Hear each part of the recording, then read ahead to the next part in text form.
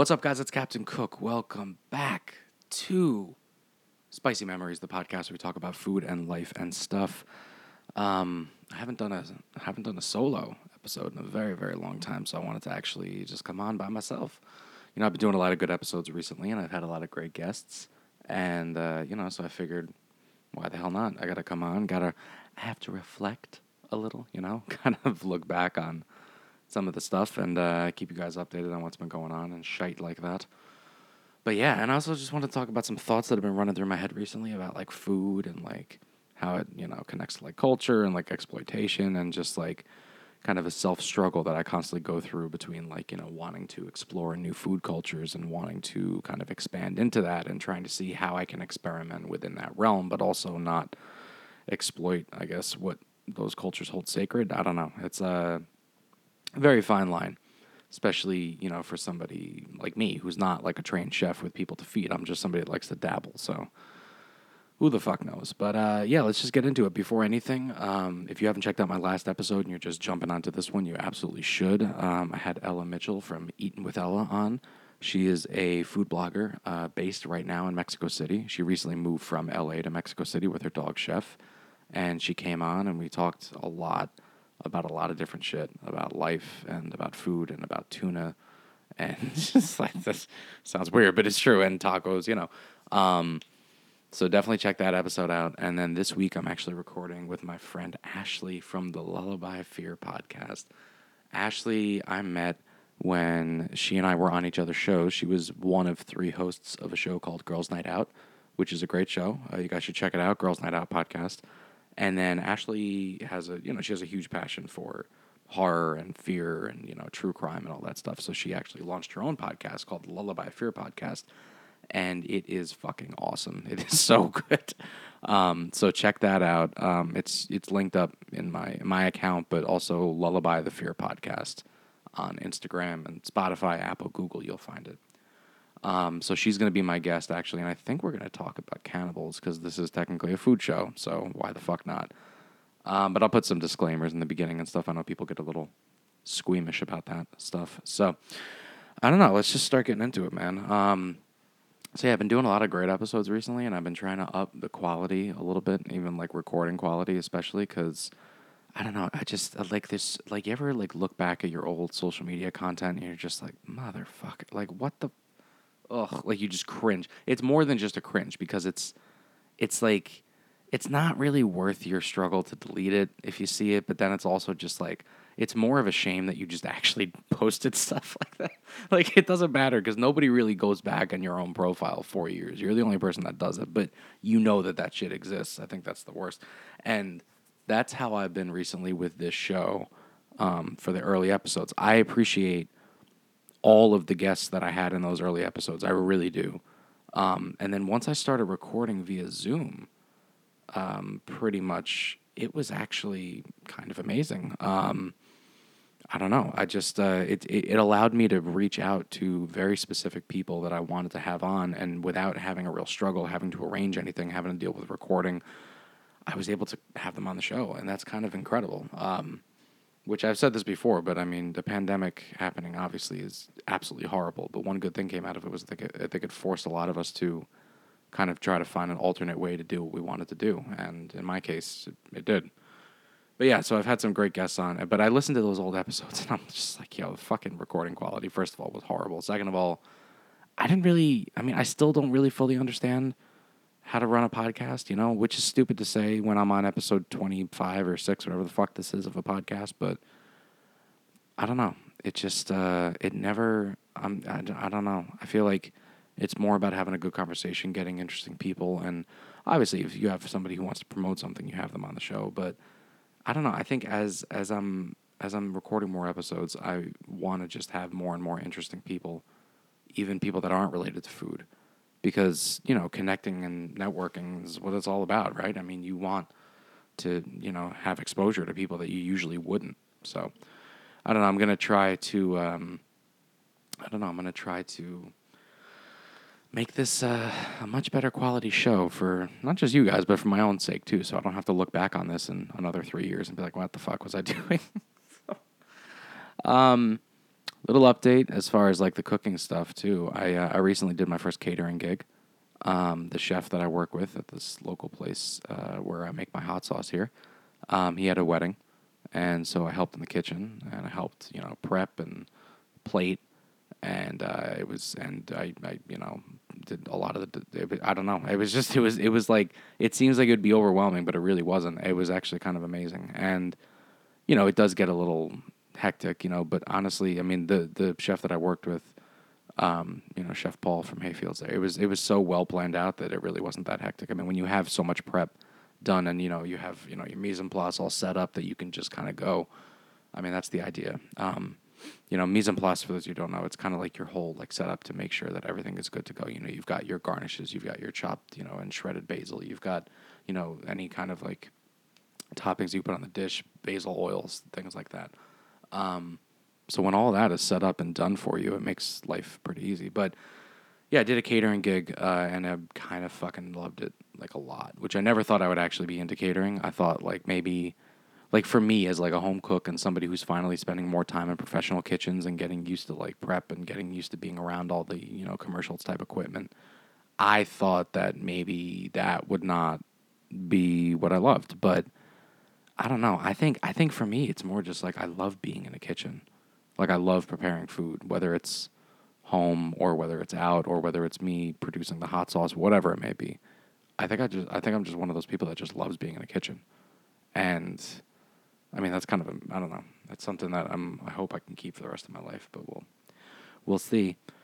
But I've been doing some experimenting recently, and I've been eating a couple more dishes, and I've kept on thinking this reoccurring theme just keeps coming back to me about like where is the line between like exploitation of a certain cuisine and being able to actually enjoy it and like expand it in the way that you want. You know what I mean? Like, how do I put this? Like, I don't know. I'm trying to walk a very I'm trying to walk a very fine line here without being insulting, but also trying to get my point across.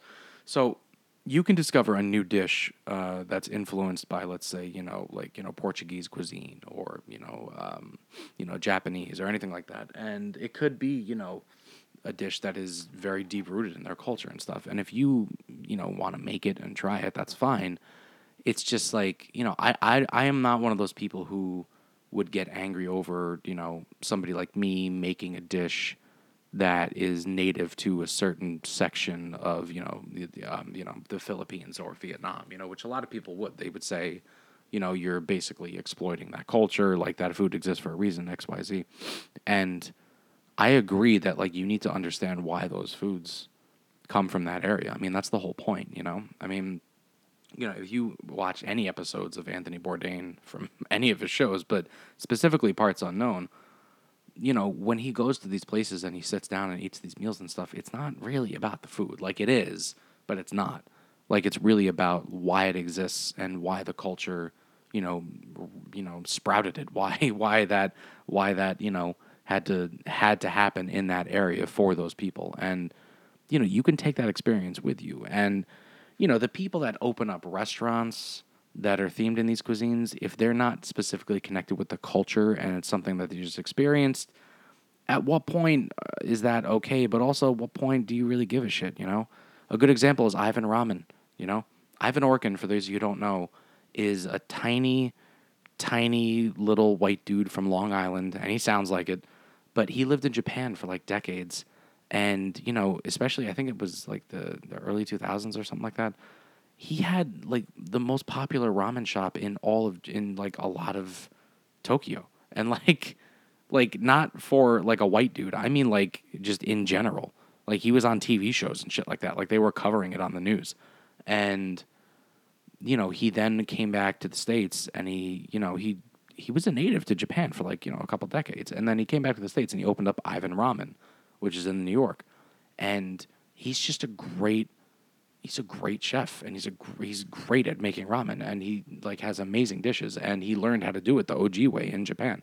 And so it's like, can you really call that him exploiting a section of Japanese culture? Like I wouldn't, because he was there for 2 decades.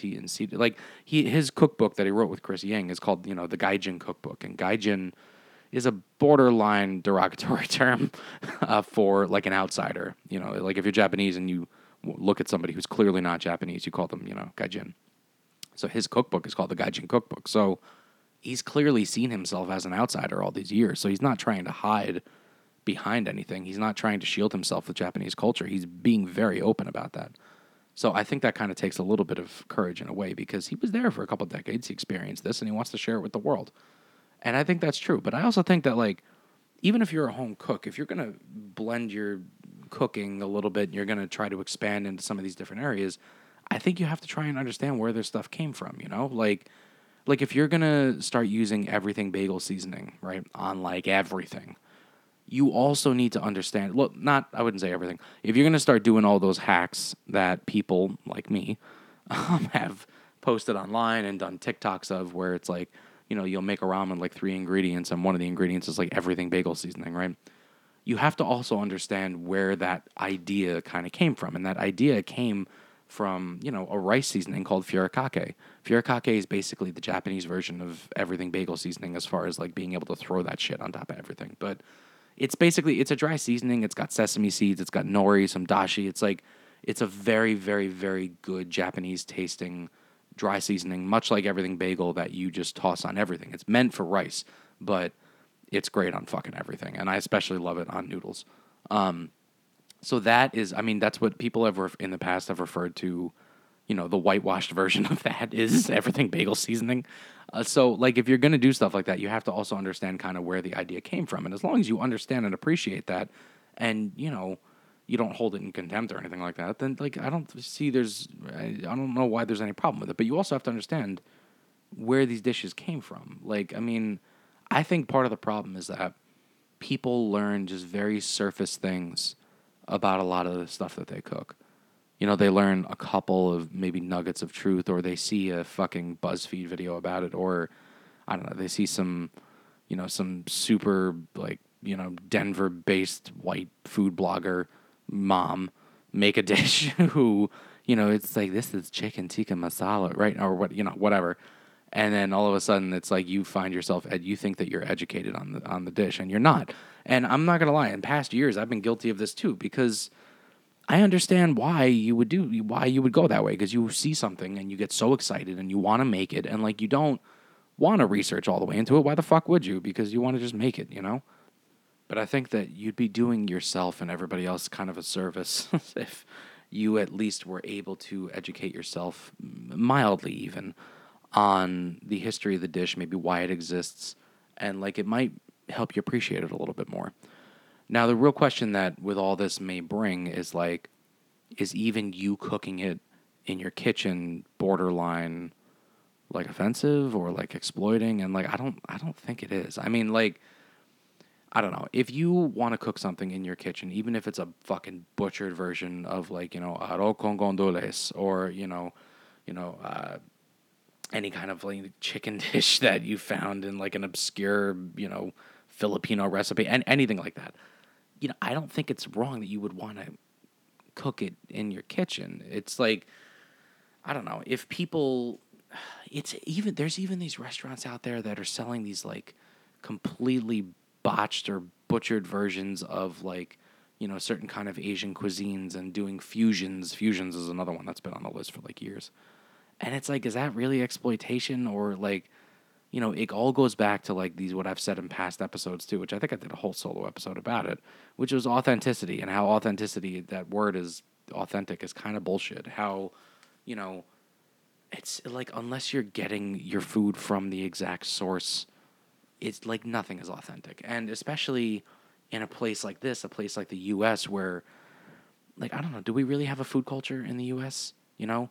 Like, our food culture is other food cultures. I hate to say it like that, but, like, you know, I don't know. It is. I mean, you know, the things that the U.S. is known for, New York especially, you know, fucking pizza. Like, we're not, like, that's not American, you know? And I don't know. I mean, the U.S. doesn't really have that kind of a food culture. It's not like that, at least. You know, we have a food culture which allows for, I mean, a bunch of dishes from all around the world and people from all around the world to bring their cuisine here, which is nice. But the problem is, like, I don't know. People think that, this for years this country was called like the land of opportunity and like all this stuff, but like go to the most of the, serious like free developed like countries in the world, and like, you can find multiple kinds of cuisine within that country.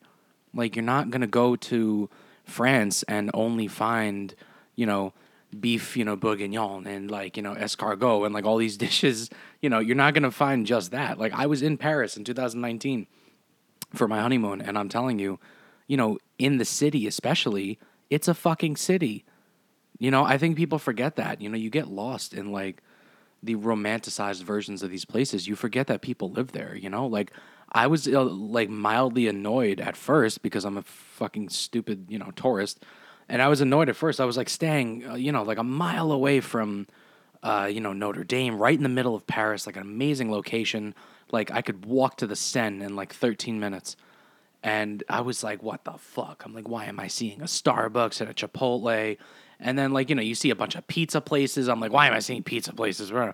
And then I kind of had to stop and be like, Dick, like, you're in a fucking city. Like, people live here. Like, granted, some cities around the world are the biggest tourist attractions in the world, Paris being one of them, which I'll touch upon in a few minutes. But, you have to remind yourself that you're going to find all different versions of cuisine because, there's still cities that people live in. People don't just want to eat fucking, escargot and, fillets of beef and, crepes, like, which are all the stereotypical French foods, by the way, which are not comprised entirely of French cuisine. I'm telling you, there's so much more to French cuisine, especially like countryside style, like comfort French cuisine that is just like so nice. But I think people need to remind themselves that, like, America does something that the rest of the world does as well. We have other cultures come in and, embed themselves into our culture. And by that, it brings along their cuisine. I have mentioned this, I don't know, every single episode, I think, for the past like 5 episodes. And I'm going to keep fucking mentioning it because it's important. Tacos al pastor, which is traditionally like a shawarma style cooked dish where, meat is spun on a stick in a heat, and there's pineapple lined inside, so the pineapple cooks through the pork, and then you serve it, whatever. There's bastardized versions of it in the U.S., and there are some fucking horrible versions of it as well. But basically, that is a Mexican dish that was brought to Mexico by Lebanese immigrants because it's cooked like a shawarma, which is a Lebanese dish. So like this has been happening for centuries, And I think people forget that sometimes. Like if you really genuinely go to like, most cities of the U.S. and you find like Ethiopian restaurants and you're just like, oh man, where else could you go with this much variety? Like there's a lot of places you could go with that much variety, right? The one thing I'll give to New York City is that there's volume. All right. So like, I have friends that live in almost all 5 boroughs of the city, and specifically ones in Brooklyn. And in certain areas of Manhattan and Brooklyn, you have so many fucking options that it's almost insane. And I mean like almost insane. Like you don't have to try and find a certain type of cuisine. Like you really don't. And so, that's because there's just so much of it. So like that doesn't mean that New York is the only place in the world with variety, but it does mean that, because there's 9.5 or whatever million people that live within the 5 boroughs, there's a lot of fucking food. And it is an amazing place for food. But it's not the only place in the world that has variety. So I think that, it would be good for us to kind of embrace this idea that maybe we're not unique, that maybe the U.S. does the exact same thing as all these other places, that we allow all these other cultures in to embed themselves into our food culture and our culture in general. And along with that comes the food, look at England. Like, regardless of the fact that they were imperialist fucking assholes for India, which, people from India should still not forgive them for that. Fuck that. Britain's trying to make their national dish fucking, chicken tikka masala, because like chicken tikka masala was pretty much created in England. It's based off of very old Indian recipes. It's not a British dish. I don't care what anybody says. However, was it created in England and became famous there, and you can find it everywhere? Yes. But that alone should kind of be amazing to people.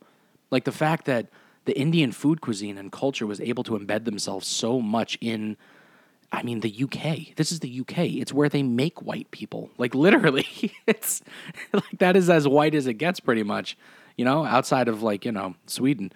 And so the fact that Indian cuisine has like, infused the culture that much to the point where you can get a curry in any pub, and every place has chicken tikka masala, and like there's a lot of like Afro-Brazilian restaurants popping up in London, and you know the more people in London are people of color than not. It's like this is this is important shit, and I think it's important for the people in the U.S. to realize that maybe if we embrace that a little bit and didn't just slap an American flag on everything, that maybe we'd be better off. Maybe it would have all these other cultures come. I mean, because at the end of the day, what is like really American food? What, a fucking melted piece of a melted piece of American cheese on top of an apple pie? Like, or, could you argue that the steakhouse, the evolution of the current steakhouse as it is American, but can you really argue that if you really look into the history of steakhouses and how steak is served? Or even like a hamburger. I know that's not fucking American. Or French fries for that matter, And pizza, don't even get me started. My God. And I don't even think that pizza necessarily may have been invented in Naples. Like that form of pizza, like what we see as pizza, like was that invented in Naples? Yeah, probably. But were Napoli people the first people to, put shit on top of bread and like put it on a fire? Like, no, they were not, not even a little bit. So I think it's important for us to keep that in mind as well.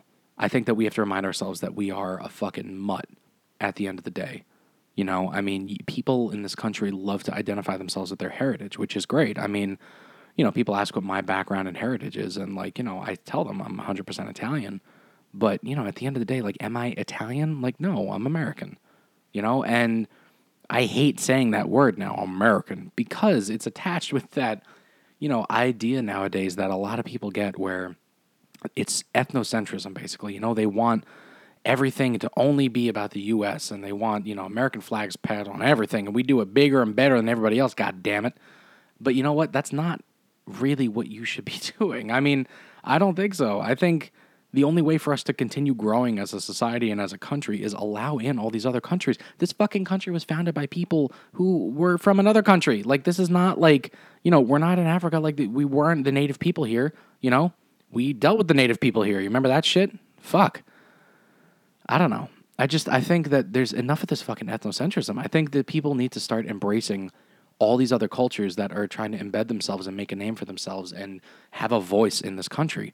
Because along with that doesn't just come food, it comes all the other aspects and shit, People love to celebrate, Cinco de Mayo, Dias de los Muertos, like all that stuff. But those are the same people who think that Mexico is comprised of Senor Frogs and, will tell you that they're the ones against immigration. Like, so it's kind of hypocritical bullshit, and I don't know. I'm probably going to lose some listeners who have gotten this far because this is starting to get borderline political, but it's not really political. It's more about me pleading with people to try and keep an open mind and try and remind themselves that, like, this country can be really great.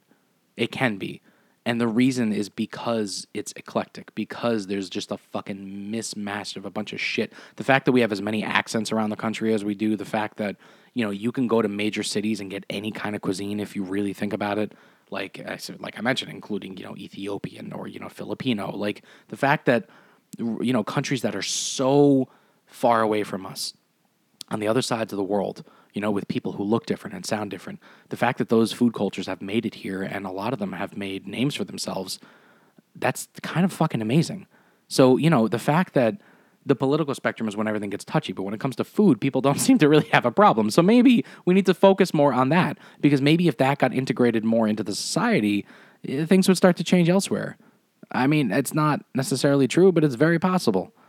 So I don't know. I think that after visiting some more cities myself, including, Rome and Paris and places in the Caribbean and Mexico, I feel like you need to remind yourself that in other cities in the world, they do the same thing. And maybe this is like a simultaneous process that's happening around the world, where every other country is allowing in other cultures to kind of mix in, blend in, and like, embed their own food culture and to make a larger kind of eclectic collection of food. And you can take the dishes that have been made famous and perfected and mastered in those countries, and you can start using them in your own country. It doesn't take away from that homeland, but that homeland, is doing that with other cuisines. So it's just this never-ending process. And I think if we do that, in a way, it's the best kind of sharing and food sharing that people could have in the entire world. So I don't know. That's also why, at the end of the day, I hate the word like authentic. I think it's completely bullshit. I think that, could you make a dish and say like, this is the traditional way to serve something? Like, yes, but you can't open up a restaurant and say like, authentic, Ethiopian cuisine if you're, somebody who, is from, Queens. Which is, I guess that's not true. If your whole family's Ethiopian or you're from Ethiopia or you've studied Ethiopian cuisine, sure. Could you do that? Of course. However, is it really authentic if you're not eating it in Ethiopia? Like, probably not. It may be traditional. It may be the way that it's usually served. But that's also not, I'm not deterring against that either. I'm just saying that I think people focus too much on that. I think they focus too much on, like, authenticity. And, like, it's very, like, I hear people talk about that sometimes and, like, quintessential. When I hear the word quintessential, I get very, like, Aryan vibes. Like, I don't mean to sound like that. Like, I don't mean to bring up the Aryans, but like, you understand what I'm saying? Like, when I hear like quintessential, that's the kind of word that also goes along with like pure and like the word like cleansing. Like I'm not about that. I'm not a fan of that. I think that everything should just be just anybody should be able to make whatever the fuck they want. And you can make all these dishes. You could still do research and find out why they're important to the culture, and it may make you enjoy it more. You know, I do not like pineapple on pizza. I don't like pineapple and pork usually together. I do like a well cooked taco pastor, but only after I really found out that this stems from like 3 countries. Like, it's a Lebanese dish that was brought to Mexico by Lebanese immigrants, and there are still some places in Mexico run by Lebanese Mexicans who cook it traditionally like that. But then when it was in Lebanon, the shawarma that it really came from was from another place. So like, finding all that rich history out just makes these things better. And I think people need to start treating food, with the respect that it kind of deserves. And the fact that it's one of the few things that really can bring people together of different socio-political backgrounds and ideas, and people of different cultures. People who can't even speak to each other in the same language can sit down and eat a meal and communicate exactly how they're feeling. And I think, that's a very important lesson that people like Anthony Bourdain and people like, kind of now Stanley Tucci, even though what he's doing on CNN, we'll talk about that. But regardless, I think it's important to keep that in mind. So I don't really know where that rant went, but if you're still with me, I really appreciate I really appreciate you sticking it out there with me. But yeah, I mean, at the end of the day, I would love to see more cultures and food kind of immerse themselves into every city that's possible. I mean, that's the idea, I guess. I mean, that's, all of these great, places that you see on TV and the Travel Channel and stuff like that. They've all had ingredients and influences, come from different parts of the world. And, it's just, I don't know. I feel like food is one of those rare things where it actually, it actually can bind people together, which is rare nowadays. So I don't know. That's my little rant about, about authenticity and about, trying to get, immerse more food cultures in here. Quick recap. I had my last episode. I think I mentioned Ella Mitchell from Eating with Ella. Next episode, next guest I'm going to have is Ashley from the Lullaby Fear podcast. Ashley and I have gone live together. We have recorded shows from each other's old podcast, her old podcast, and my current one. And she's got a great fear, horror, true crime podcast that it's called Fear the Lullaby Podcast. If you need to check it out, it's on Spotify, Apple, Google, Anchor. There's you can find it everywhere. So I'll be recording with her this week. Probably put it out next week. That's pretty much it. I just kind of wanted to talk a little bit to you guys. Hope everything has been going well, and I hope everyone's having a great day. So I'll see you next time. This has been another Solo Daddy episode. Peace.